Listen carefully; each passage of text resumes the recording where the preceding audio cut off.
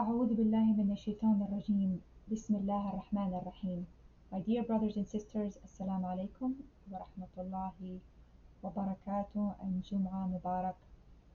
The question for today, day 27, is which prophet expressed that the worst pain he suffered was Shamatatul Ada? I wrote it in Arabic to preserve the original meaning, and in English translation is gloating, which means when your enemies gloat over and feels happy at your suffering. The second part of the question, and what is that suffering or test which that prophet experienced?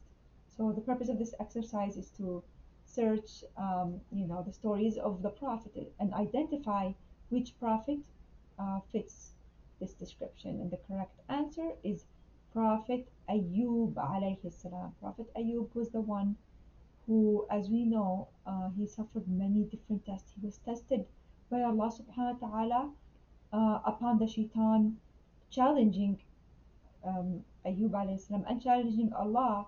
He wanted to win over and try to tempt Ayub alayhi salam to see whether he can um, force him to disobey Allah subhanahu wa ta'ala and force him to forget Allah.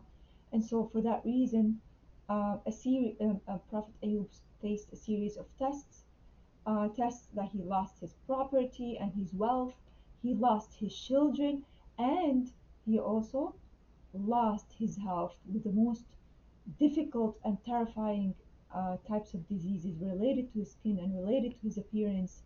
And we all have heard different stories of how his skin was oozing, and there was creatures on his body, and people could not bear the smell coming from his illness, and so people would stay far away. They didn't want to be they didn't want to be affected by the contagiousness of this disease.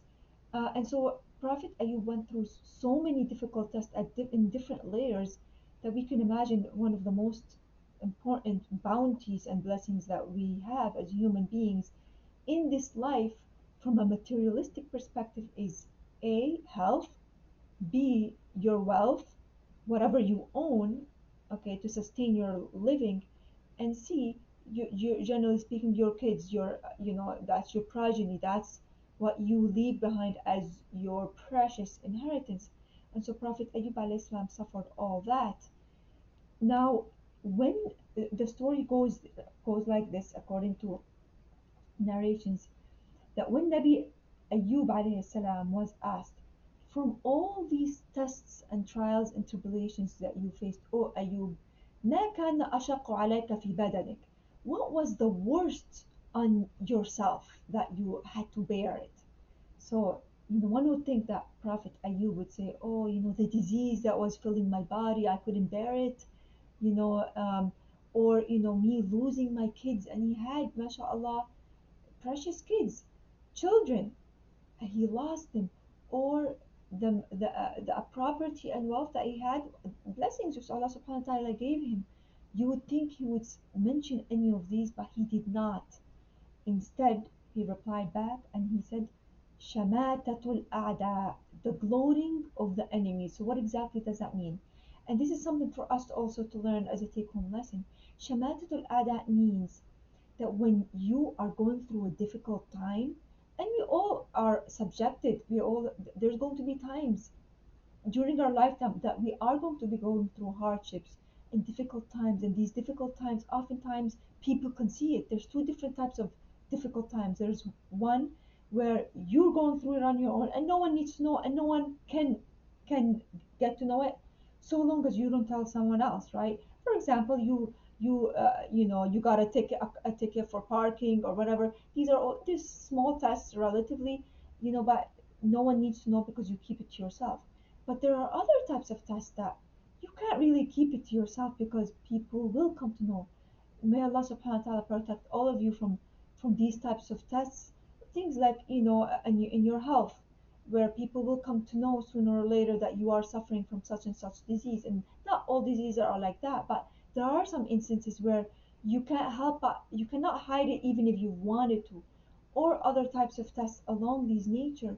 And if you have enemies, people who are against you, or have animosity against you, these enemies, you know, depending on their degree of evil, they will take that opportunity to laugh at you, to be happy over you, to gloat over you. So this is what we call shamatat al-ada, that they look over you and be like, ha ha, see, you know, see what God put on you, or see, you deserve it. That's because, you know, this, you did this to me. Okay, and this is, you know, I guess you can say part of human nature for an enemy to feel that way to their enemy, that when they see something bad happen to them, they have these feelings. And some enemies, they have these feelings, but they don't say it about other enemies. They actually have the audacity and dareness to actually say it to your face that, oh, see, haha, you know, you're going through this difficult time, you deserve it, I'm happy for you, right?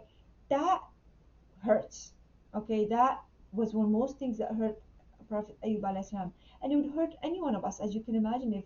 If you go through a difficult time, okay, more than one thing happening, and you're not in that mood, and you're going through it, through a tough time, the last thing that you want or you need is someone laughing at you and saying, "Oh, see, you deserve it because you did this and this to me."